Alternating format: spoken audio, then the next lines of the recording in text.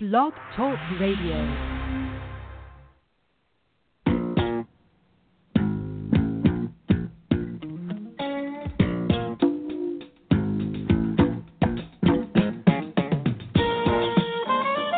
Welcome to On Trial, starring Mark Radulich, also starring Sean Comer. Hope you're ready, Hollywood, because you're on trial.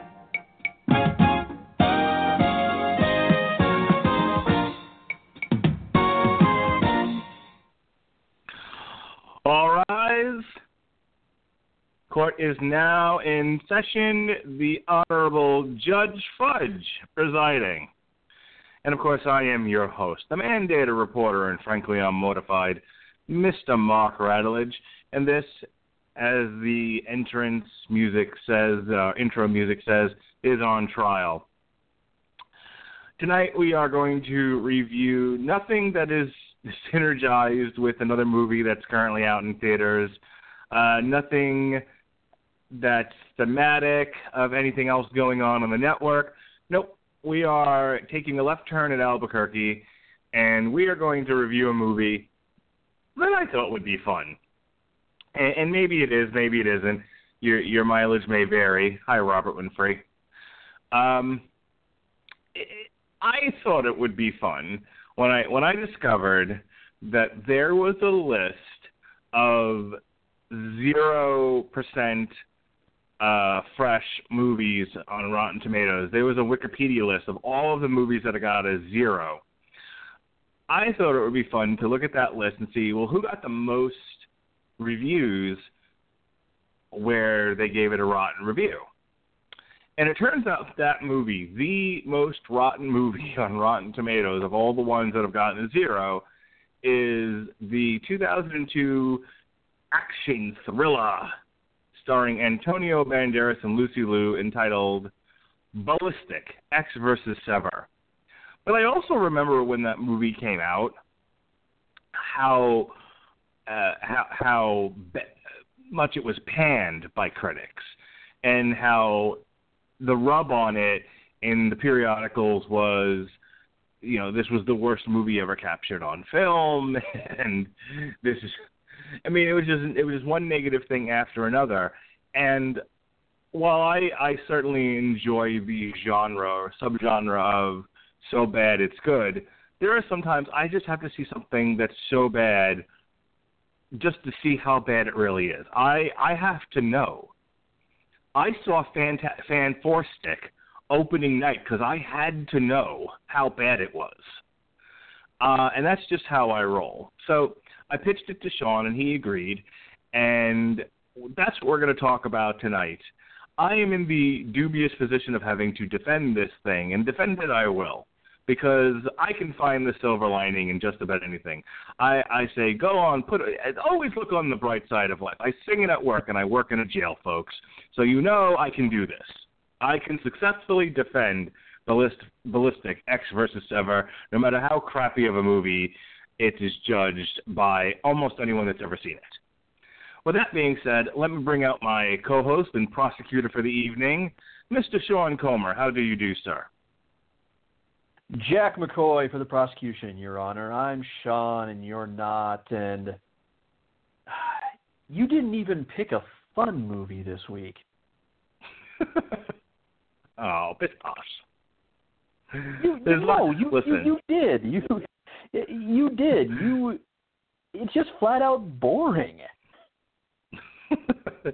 Explosions are fun, Sean. That's the rule. Yeah, usually they should be, but this movie finds a way to just make them forgettable. Well, that's up for debate now, isn't it? Isn't that what we're here for, to debate this thing? And you certainly have a strong point of view, but I have a different point of view, and we'll hear that shortly. But you seem to want to hit me over the head with the frying pan for picking this thing. Do you have any notes on it? Anything you'd like to tell us about this piece of trash? Well, rather than go into what I'm sure would be numerous mundane details about the production, I'd really rather just open up with a brief little elaboration on bad movies in general and what makes an entertaining bad movie versus what just makes a bad movie. You see, once upon a time, before midnight movies, hosted sci-fi double features on TV, Mystery Science Theater 3000, and hundreds of derivative internet reviewers, present company included, there really was no unofficial fan-recognized so bad it's good subgenre. There were good movies, and there were bad movies. Flicks that fell into the latter file would simply be cast aside with all the respect afforded to Judy Winslow, Chuck Cunningham, the Arch Deluxe, and Joe Isuzu. Neither revered nor really scorned through generation to generation, but simply never spoken of again because, well, what's really to say? That's in part because for all our wistfully nostalgic rose-colored glasses and memories of when you still asked for 5 Bs for a quarter and Shelbyville was still called Morganville, there were actually a lot more bad movies rushed into theaters every year. I mean, a number of cult classic turkeys are only so memorable today because we see them through this prism of our own elevated latter-day standards. For various reasons and in an equal variety of ways, we've been spoiled by simply the higher quality of movies. I mean, chew on this for a second. Our generation is so cinematically spoiled, we got tired of watching good movies and embraced the pretentious, somewhat masturbatory practice of making purposefully awful films that I would compare to slapping a $30 price tag onto a gas station quality trucker hat. In tonight's case, we, and by we I mean Mark, and me for agreeing with Mark, done fucked up, y'all. Blame that on the fact that we briefly misunderstood and kind of took for granted what makes a bad movie, what makes a lovably flawed cult classic, and why there's sometimes such a distinct line between the two. As Mark pointed out, this has a 0% freshness rating on Rotten Tomatoes. One of, when you really compare it relative to the number of movies that have been made in the past century, a very, very, very, very, very small fraction of films. Now, we saw that rating and developed an instantly curious pair of the weirdest nerd boners the size of the individual egos on Doug and Rob Walker. The fact is, we sit here tonight not to debate the merits of a misunderstood gem made ahead of its time on a fascinatingly derpy disaster like The Room or Showgirls, but something both bad and, unfortunately, also instantly forgettable.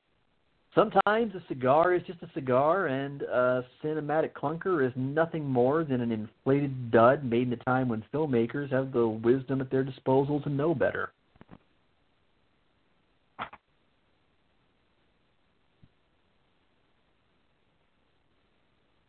Okay. Mm-hmm. With that, did you have any more, or you just stopped there all of a sudden? You good? Yeah. I'm sorry. Okay. I thought I had more, but I don't. All right. I don't want to get mired in the minutiae here. I want to get to the prosecution and defense of this thing. So, ladies and gentlemen, there isn't much of a plot here. The setup is that a child is kidnapped by ex-DIA agent Lucy Liu. She is being pursued by the villain of this movie, who is Michael Gant, who is the head of he's the director, rather, of the DIA, the Defense Intelligence Agency. I don't know what that is, but it's in the movie. So the FBI the FBI seeks out Ecks, who is Antonio Banderas, who left the agency after his wife was allegedly killed in a car bombing. They get him to investigate the Gant case, with the premise being that if he does, they'll give him information about his wife, who is in fact alive. As it turns out, his wife is actually the mother of the kidnapped son. And then for a long stretch of the movie, there's a lot of shooting. There's a lot of explosions.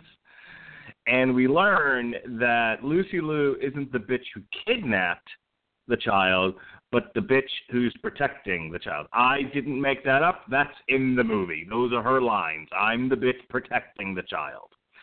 As it turns out, Gant implanted some sort of device in the kid, which is why he wants him back. He used the kid basically as a mule to transport this thing over state lines. Ecks finds out that the kid is actually his son, not Robert Gant's son, and he discovers that the wife is in fact alive. So instead of working at cross purposes, Ecks and Sever end up working together to take out Gant. There's more explosions, and eventually Gant is hoisted by his own petard. The son and the wife are reunited with Ecks, and everyone lives happily ever after. That's literally the movie. Everything else is just a lot of glowering into the camera, and stuff blowing up. Stuff blowing up is literally the plot of this movie. Antonio Banderas, Lucy Liu blow lots of things up. So with that said, and I can't wait to talk about it, but the prosecution always has the first word and the last. So go ahead, Sean. Tell us why this movie stinks on ice. Thank you, your judgy fudginess.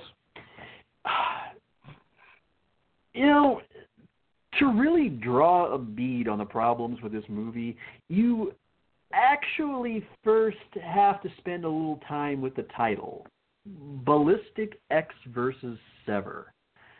Well, first off, I can't really fathom why we felt the need to throw Ballistic in there, because it isn't relevant to the plot at all, except for the fact that there's a whole lot of gunplay, but I seriously think they just threw it in there because it's associated with firearms and it kind of sounds cool.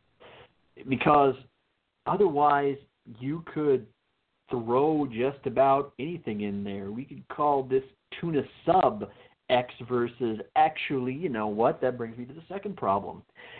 Is the title itself is just a little bit of a bait and switch, because the movie isn't really about Ecks versus Sever.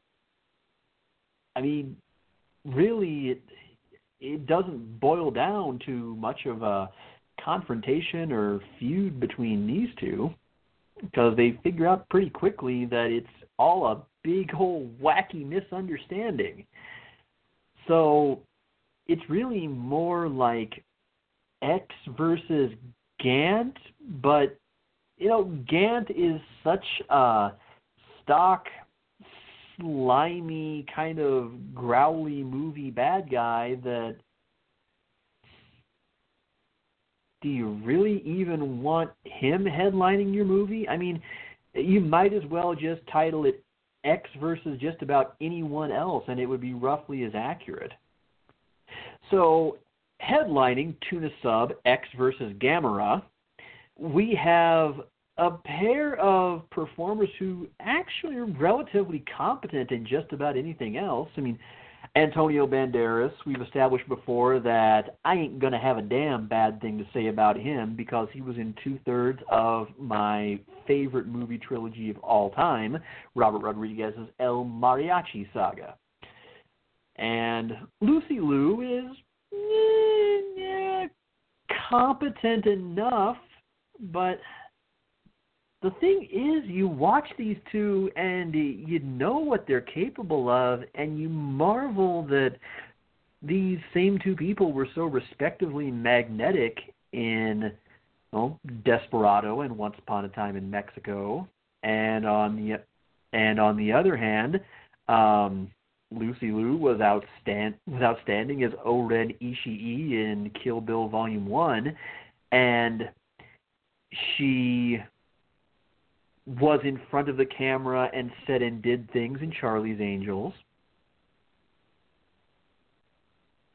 And Watson and Ally McBeal, I mean, it seems like that should have been a decent pairing, but the thing is, as star power goes, that's really about all you've got. You don't even really have a scene stealer of a villain that you can turn to kind of pick up the slack.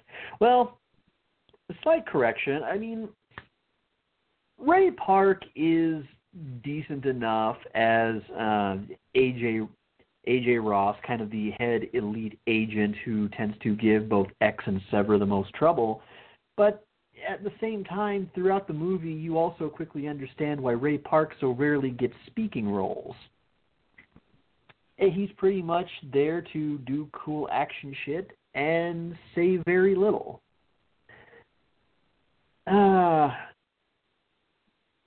I mean, throughout the movie, the biggest problem is not necessarily that it's even hilariously bad. It's so much so that it misses its mark in terms of genre.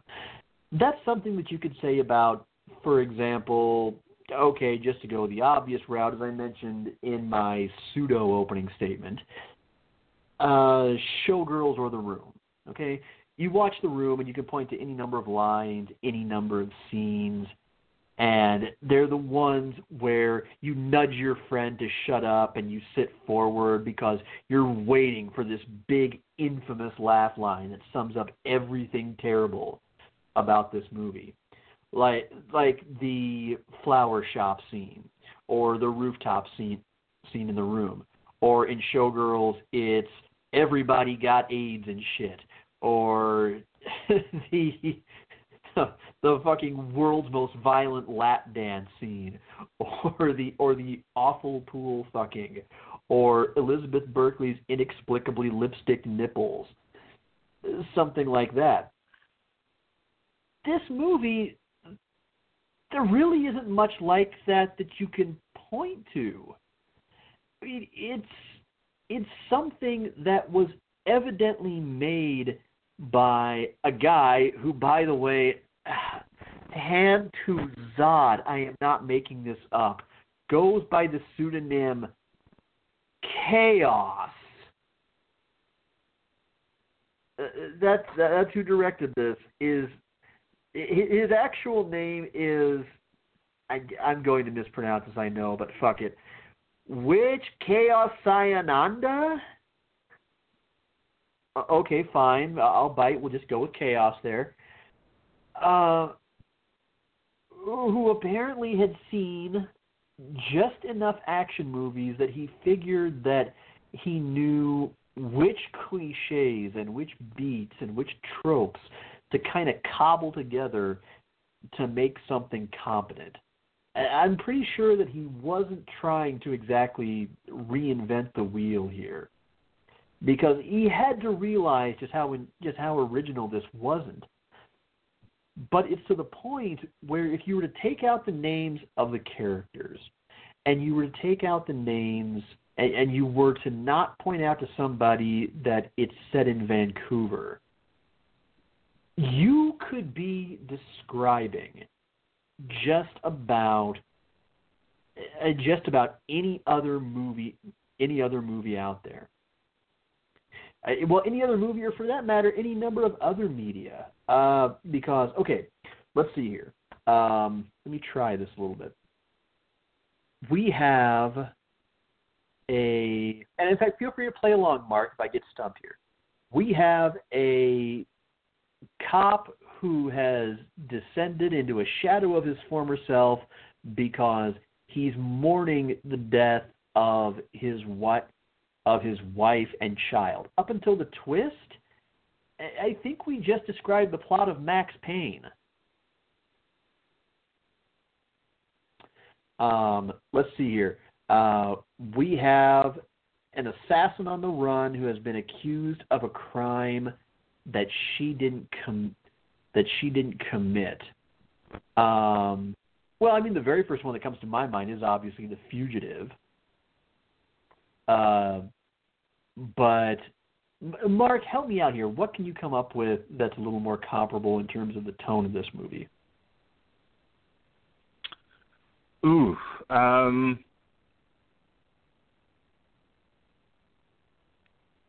Yeah, a lot of what got thrown around by reviewers was this is like a spy versus spy, at least up until the change up at the end. So I'm trying to think of what spy versus spy movies are out there. There's got to be. Okay. Since it's kind of one spy versus everybody, I'm kind of getting almost a little bit of a Bourne Identity vibe off of that. Or am I being too generous? No, I think that's fine. I'm drawing a blank as to what else I could compare this to, other than focusing on just the excessive amount of bullets and explosions there are.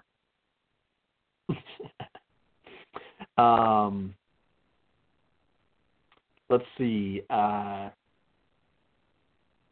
Kid Believed Dead turns out to be still alive.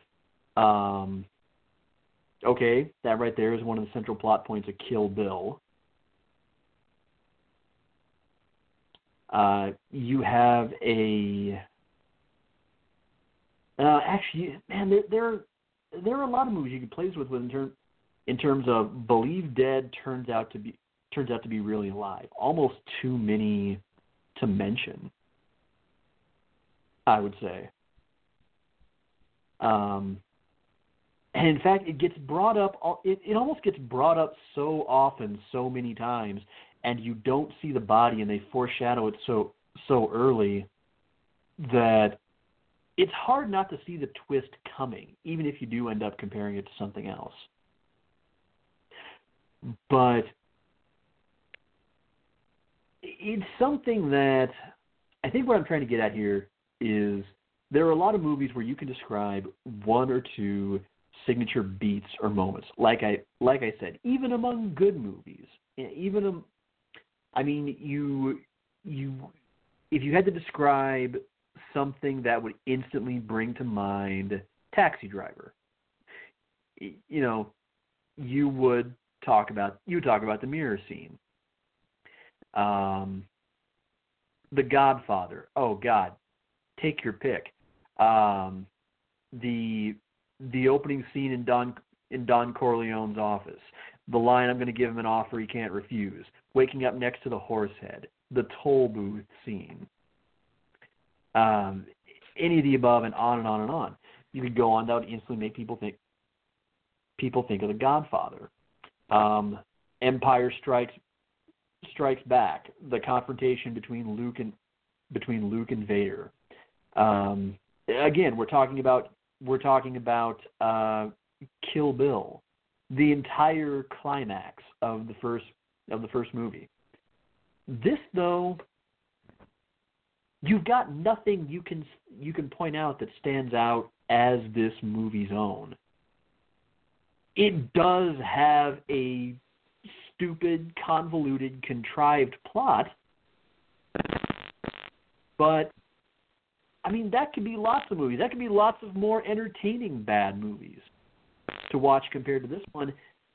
And the fact is, it's simply forgettable. I mean, you could watch this and a few days later, you probably wouldn't remember that you watched a movie because it isn't one that makes you feel anything. It isn't one that engages you or anything, despite two leads that should be able to do it. And despite tons of action, and despite even a cool-sounding title, you've ultimately got nothing. You've got a movie that found a way to make guns and things blowing up boring. that shouldn't be possible. It's no wonder to me that this was actually at one point adapted to a video game, because that's what it probably would have been better suited to be, is just simply a budget-priced game. Like I said, it strikes you as a little bit of a slightly higher-tech Max Payne ripoff. But otherwise, shorter than my usual opening statement would be, but that's all I've got, is the fact that this movie got a 0%, but the fact is that doesn't necessarily mean that it was even entertaining or it was even spectacularly bad. It's a thing that exists, and who wants to spend money just to verify, yep, that's a thing that exists? Okay, floor is yours. Okay. I don't have a lot to say in defense of this movie, because really its most precious gem amidst the coal, the most precious diamond amidst the coal of this thing is, do you like explosions? Do you like gunplay, gunfire, people shooting at each other? Because that's like 80% of this movie. Occasionally they stop shooting at one another to give an exposition dump or some dialogue. But the entire third act of this movie is literally almost like a Simpsons cartoon where things are just randomly blowing up left and right. The first third of this movie, once the characters are introduced and the plot gets going, the first interaction between Ecks and Sever, they tear up an entire mall, an entire shopping area. It's just endless gunfire. And I smiled through every single one of these action sequences. I did laugh at one point because it got so absurd. There was a review about this movie where they were things were blowing up for no reason. And towards the end, that's very true. And I thought that was hilarious. Lucy Liu has no dialogue for the first hour of this movie. It's fantastic. She just stares angrily at the camera. Angrily or blankly. It's hard to make out at times. They, for some odd reason, gave Antonio Banderas sort of like a drunk, beaten down detective thing, without actually, other than one scene in a bar at the very beginning. They don't really show him doing that. It's just he's sort of there, and then he goes after Sever, so that he can find his wife. And that's it. That's the last time he'll act that way. The rest of the time, he's involved in the shooting and the blowing up. That's all this movie is. I've made a joke about George Lucas, Phantom Menace being basically a demo reel of CGI and nothing more.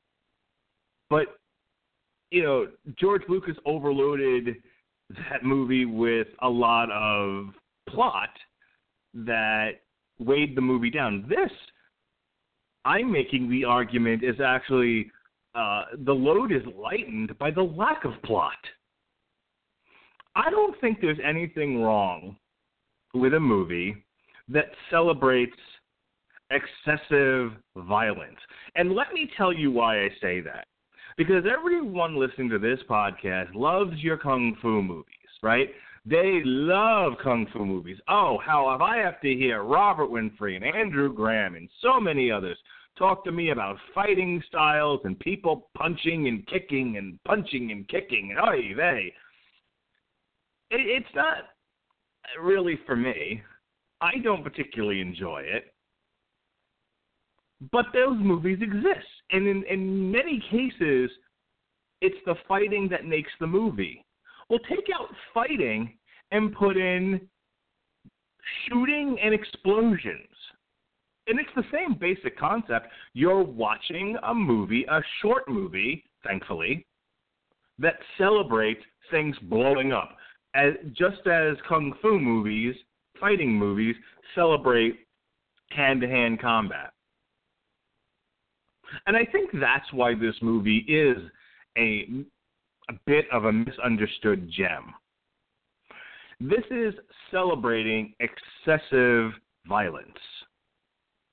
All it was meant to do. And it was actually handled appropriately by not weighing it down with a plot that, is interesting or makes any kind of sense. Because that's not why I'm watching this. I don't care about the plot. Essentially, it's explosion porn. And there's nothing wrong with that. If you go into look, they weren't going into this movie trying to make high art, okay? It's for fuck's sake, it's called Ballistic, Ecks versus Sever.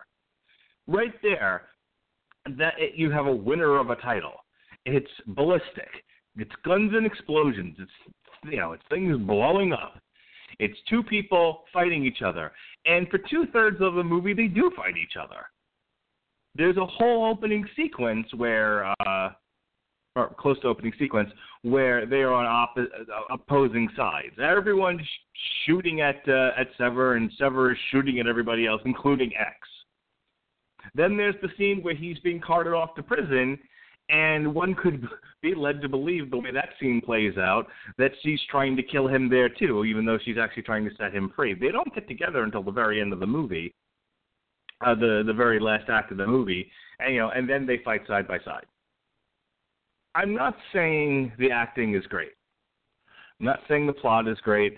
I'm not even saying this was competently made, necessarily. There are some issues with some of the editing and direction, obviously. But when your goal, and I think this is important, comedy should make you laugh, and explosion porn should have lots of explosions, should give your characters a lot of many, many reasons to fight and shoot and blow things up. And in that sense, it's exceedingly successful. I frankly enjoyed the movie. Maybe that says something about my taste, but I wasn't necessarily bored by it. They moved along enough of the quiet scenes fast enough that, and got back to what we're all here for, that I never really had time to be bored. This is not a long movie. It's like barely 90 minutes. In fact, I can tell you exactly how long it is. 91 minutes. Okay, so 1 minute over an hour and a half. Whoop-de-doo. And then you even do have one hand-to-hand fight scene between Ray Park and Lucy Liu, for all of you who like that sort of thing. And in conclusion, as I was saying, you go to see a romance, you want to see people kiss and make love, and you want to see all of the elements of romance. You go to a comedy, you want to laugh. You go to an action movie, you want to see action. And then this movie displays it in spades. I can't fault a movie that does its job. Now, if you were bored by it, again, as Robert Winfrey would say, your mileage may vary. Yes, obviously some people are not going to enjoy this. This isn't their bag. But if you just want mindless explosion porn, you got mindless explosion porn. And I don't think anybody involved in this movie thought this was going to be anything more than that. Your witness, sir. See, here's the problem with that notion, though, is, yes, things blow up. It's mindless explosion porn. But, there was another action movie that I remember being released not too far either before or after Ballistic, Ecks versus Sever that actually managed to be plenty more exciting of a thrill ride. and managed to do it while providing at least some character consistency, better action, a followable plot, and a lack of bullshit contrivance. It's called The One. Hell, that one at least gave us Delroy Lindo, Jason Statham, and Jet Li. And granted, none of those guys are exactly going to be perennial Oscar nominees. Okay, that's not fair. At least it was fast-paced action that made sense. It was fast-paced action that bothered to set itself apart. By the same token, if you're looking for just more of a pure shoot-'em-up action movie, albeit one with obviously an entirely different sci-fi twist, fuck, the first two Transformers movies were also full of explosions and shit going boom and things getting shot and crashes and bangs and booms, and they at least managed to be hilarious. Not intentionally, but they were funny.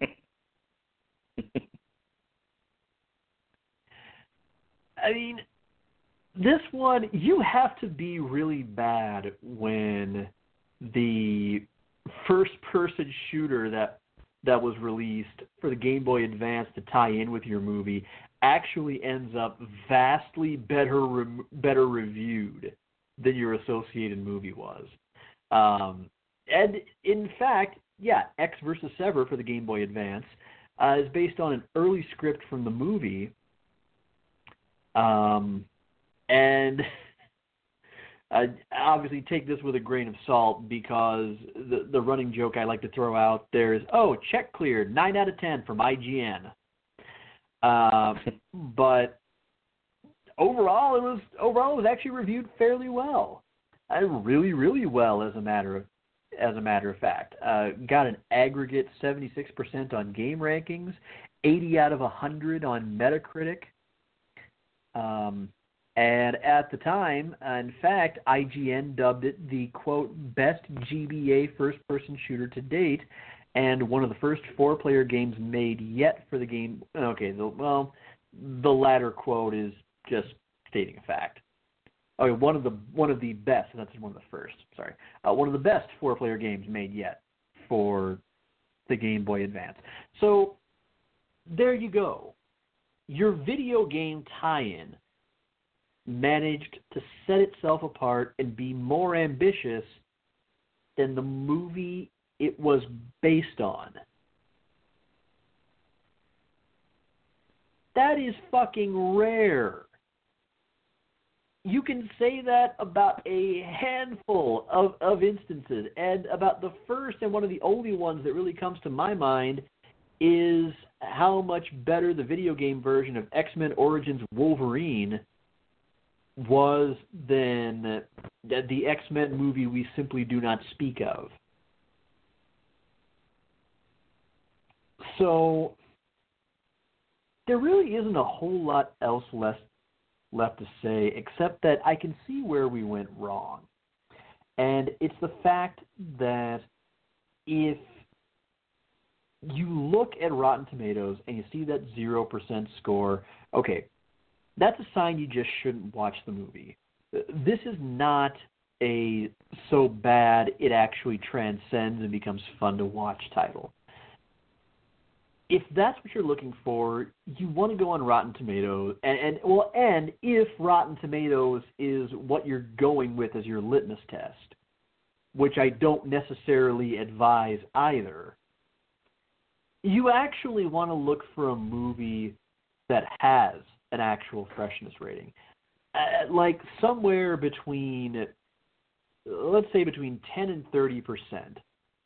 Because there what you have is you have the possibility, the higher that gets toward that mark, that what you're going to find are you're going to find critical reviews, and this is actually where Metacritic or IMDb might even be even better than Rotten Tomatoes, is, yeah, you're going to find lots of negative critical reviews, but you're also going to find more earnest fan reviews that point out, yes, terrible, but it's a kick in the nuts you'll actually enjoy,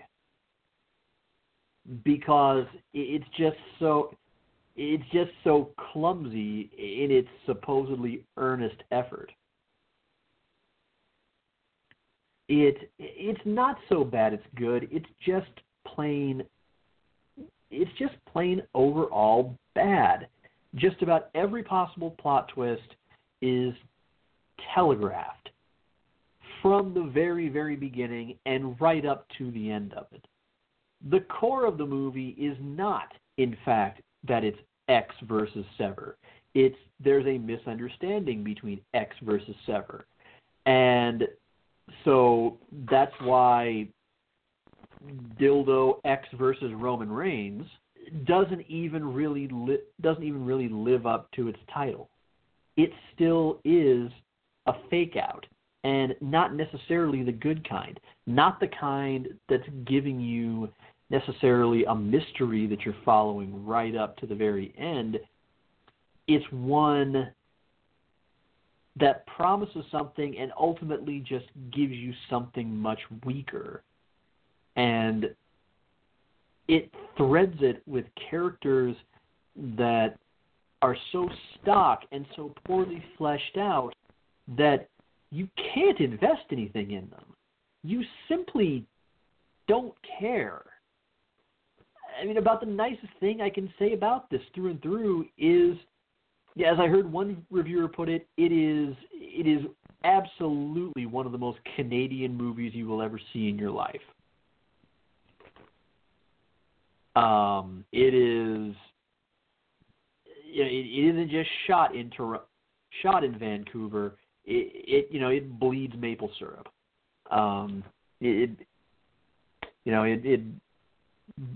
pretty much bleeds Molson and shits Timbits. It's so Canadian. But otherwise, we've been trying so hard to kind of pad this out with commentary, but as I pointed out, there's just so little to say about it. It deserves its place on the ash heap as just a forgotten movie, because, as I've said so many times, if I'm going to watch something bad, at least give me something that makes me feel angry about how bad it is. I can watch Hellraiser Revelations and at least feel something. I can at least come away pissed at that. Yeah, this is short, but at the same time, by the time it's over, I'm sitting there, all I've been doing is probably just cataloging the various things I could have gotten done while I was watching a movie that I'm not going to remember in 10 minutes. So that's really all there is to it. Case closed. A cigar is sometimes just a cigar, and sometimes a piece of shit is just a piece of shit, and this is a piece of shit.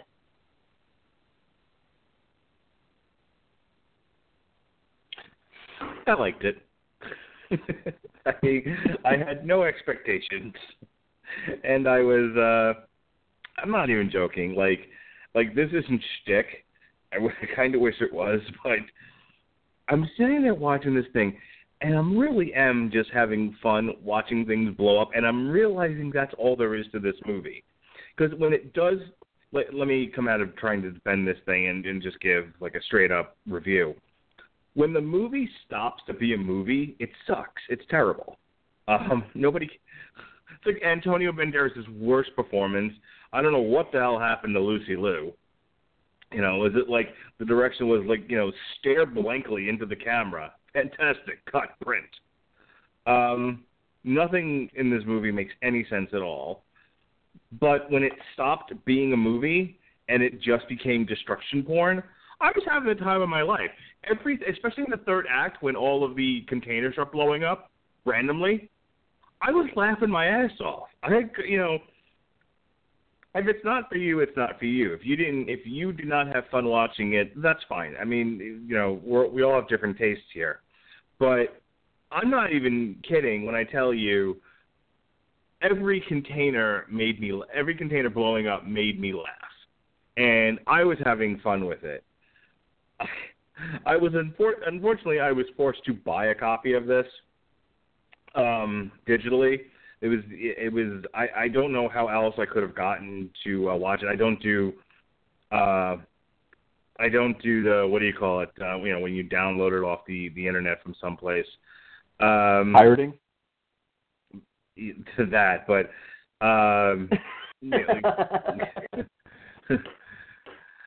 I just I either rent it digitally or I watch it on Netflix or Hulu or something, and it just wasn't available anywhere. Sometimes I luck out and it's on cable, but not this thing. So I was lucky that my cable provider, sold a digital copy of it for fairly cheap. So now I own, right next to Star Wars and the Toy Story trilogy, I own a digital copy of Ballistic, Ecks versus Sever.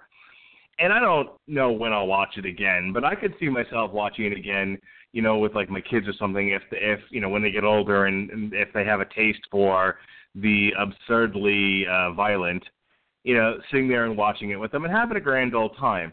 This is one of those, to me, inoffensive movies where it's like you put it on and if you have fun with it, you'll have fun with it. And you kept using the word, well, it's forgettable. Okay, but so what? I agree. Movies should make you feel something, and that's certainly one of those things that is the drawing line between a good and a bad movie. But as you said, sometimes a cigar is just a cigar, and sometimes you just want to watch stuff blow up.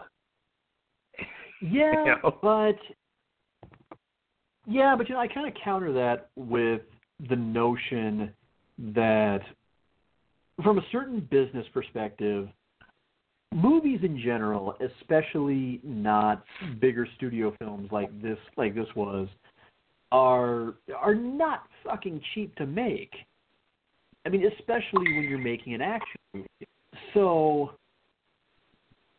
if you're going to do that, at least make something that demonstrates an intent to make something slightly ambitious. Something that's going to... You don't think that was the intent? Well, I mean making... The thing is, making a memorably clumsy, horrible first impression is at least still making a memorable first impression. This, though, it aims to blend in. And why spend that much money if that's all that you're going to do? But Sean, I don't think that was the intention. I think they in earnest tried to make a decent movie, and it was just a horrible disaster. I mean, this director, Kaos. God, it's terrible. I'm looking to see what else. Okay, here are his credits. Okay, he directed Fa in 1998, Ballistic, Ecks versus Sever, Angels, Tekken 2, Kazuya's Revenge, and Zero Tolerance. I have heard of none of these. Oh my God! Made Tekken 2? Holy shit! But no, the thing is, it doesn't take any chances. It doesn't do anything to set itself apart. I think you could say this was what the director and the writers thought would make a good movie, and it's kind of like. I guess the best way I can explain is I think, like I said, there was an earnest attempt at making something good made by people who just aren't talented. And the actors in the movie who are talented really struggled with that yoke on them, I'm sure. I think they tried the best they could, but they had nothing to work with. But that's what I think this is. It's like, you take somebody who just has no talent, but really loves movies and has seen so many action movies. And he's like, I'm going to go make one. And he has no idea what makes these things work or what goes into making a movie. And someone throws him a bunch of money because somebody came up with a great idea. And they said, okay, go out there and film this. Here's $90 million. Go make a movie with Antonio Banderas and Lucy Liu, who were both hot actors at the time. This, and make a fun action film for people to go see because that sells. And they tried their best, and it just didn't work out. And it shows that the folks involved in the craft of this movie just didn't know what they were doing. They thought they did. They tried hard, but there's just this gap in what they believe works and what actually works. And I kind of find I find that adorable, actually. It's as much as I love movies. As I've made clear many times, I consider myself probably more of a gamer than anything else. And it's a problem that you also see in that business, and in actually a lot of entertainment media as well, is the notion of something makes a huge financial and critical splash. And it becomes absolutely the talk of the industry. And then the problem is everybody else decides, okay, imitate that. That is what we want. Just don't be all fancy and try to do something original. Just give us that. Just focus on just doing that, imitating that as closely as you possibly can. That's how we ended up with so many Call of Duty clones, especially among the AAA gaming market, is the fact that year after year it was one of, if not the best-selling non-sports game around. And so you just had one studio after another that just wanted the next Call of Duty. That was all they wanted. They just wanted another brown, noisy shooter. And for a while there, that was all a lot of studios and a lot of major publishers were churning out in terms of first-person shooters. Just these repetitive Call of Duty clones. So much so that even Call of Duty kind of became a parody of itself after a while. And in part, it was because you had executives, and still have executives, who didn't really understand the people who were buying their products. And I feel like that's what happens so often with movies, is every time something comes along in a given year and really stands out from the pack and manages to make a huge, utterly insane bank by bringing something original to the table. Well, we saw it with Paranormal Activity. That was the resurgence of the found footage movie. Paranormal Activity came out. It absolutely took the box office by storm with a guerrilla marketing campaign and critical praise, and made its budget back, I think, like 50, 100 times over or something. And then you just had one studio after another that just wanted to make another shaky cam, found footage, slapdash looking exorcism or haunting movie. Without stopping to think about, and I had to write a blog about this for a client recently. It was kind of eye-opening, actually. The idea of first look at what everything people like already has in common, and then turn and focus on, okay, what are people saying they want that nobody is giving them? But instead, we just keep getting movie ideas like this that ultimately get handed over to directors, most often people who have worked in music videos, who either haven't made very many movies or they've never made one. But it's just because the studios know that the kids like the music videos with the quick cuts and the loud noises, noises and the music and the gore, and it ends up just entirely missing the point. But they think they're doing a good thing. They think they're making something that's going to be better than everybody else at what everybody else is already doing. Instead, it's just another movie that's doing what everybody else is doing. And it ultimately leads me to go, well, why would I watch this when I could go watch something that's 100 times better? You know, it's, yeah, you're kind of like this movie, you're kind of like that movie. Well, then why wouldn't I just go and just watch that movie instead of yours? Because life is about variation, Sean. We must try different things, even if they're terrible. Which I feel like is becoming a theme on this show. It's not the first time I've said that. Here, taste this. It's disgusting. What? Get that away from me. No, taste it. Live life. All right. That's going to be the final word on this. Live life.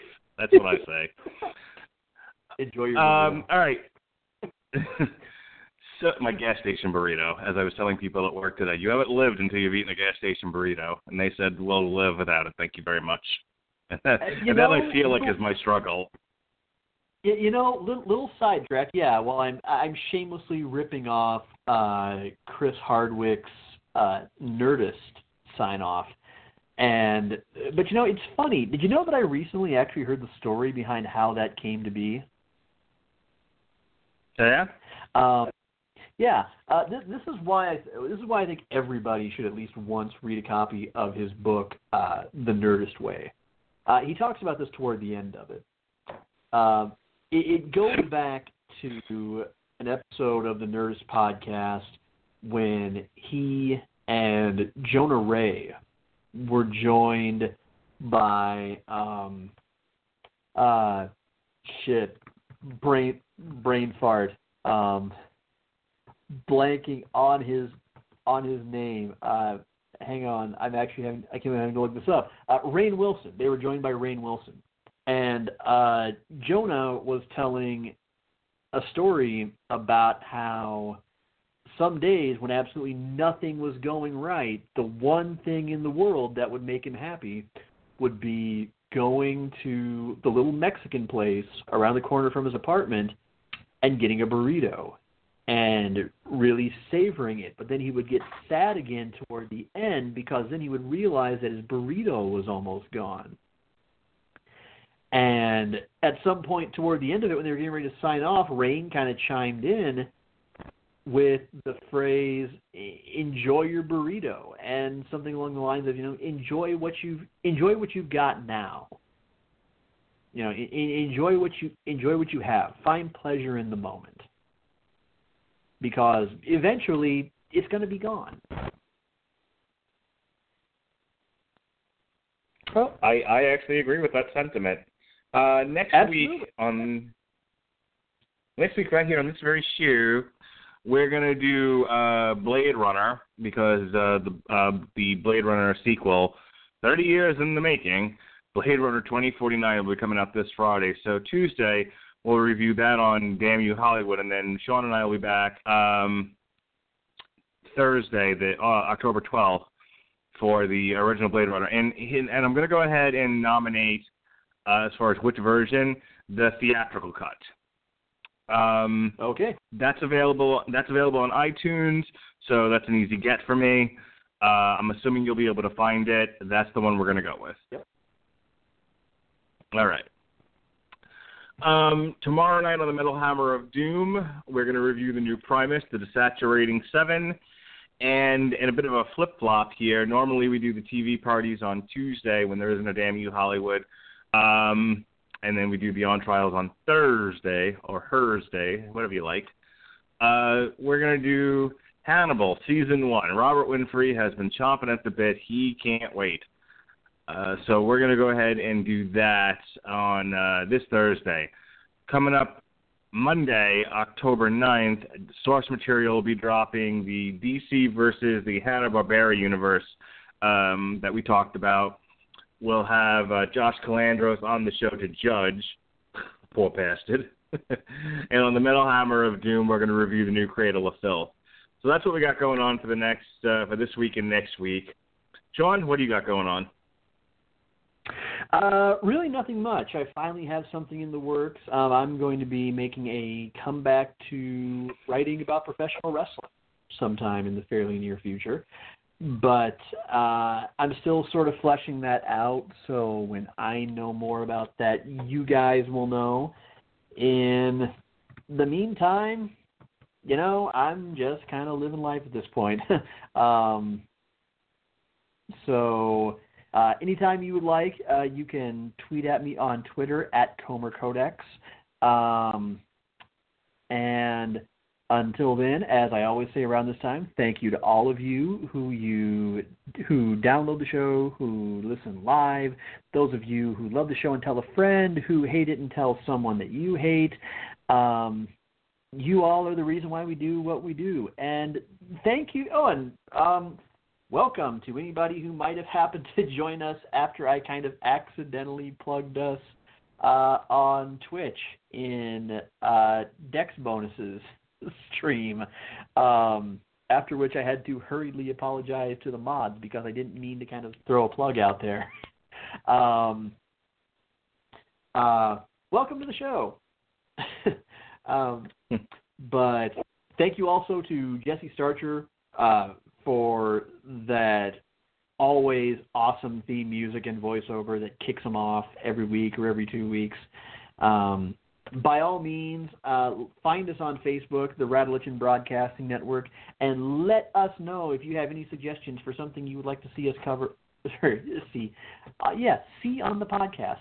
Hear us cover here on Trial, on TV Party Tonight, Metal Hammer of Doom, Damn You Hollywood, anything you would like. Oh, and also, should we ever get back to it, Mark's show Because Blank Made Me, where one of us suggests something for him to watch because we just feel like he needs to see it.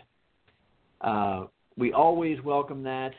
And in the meantime, remember that $20 will buy mini peanuts, and never dull your colors for someone else's canvas. All right, that's going to do it for us. For Sean Comer, I am your mandated reporter, Mr. Mark Radulich, and frankly, I'm mortified. This has been On Trial. The judge has left the building. He's following Elvis. Be well, be safe, and behave. Try that again. There we go.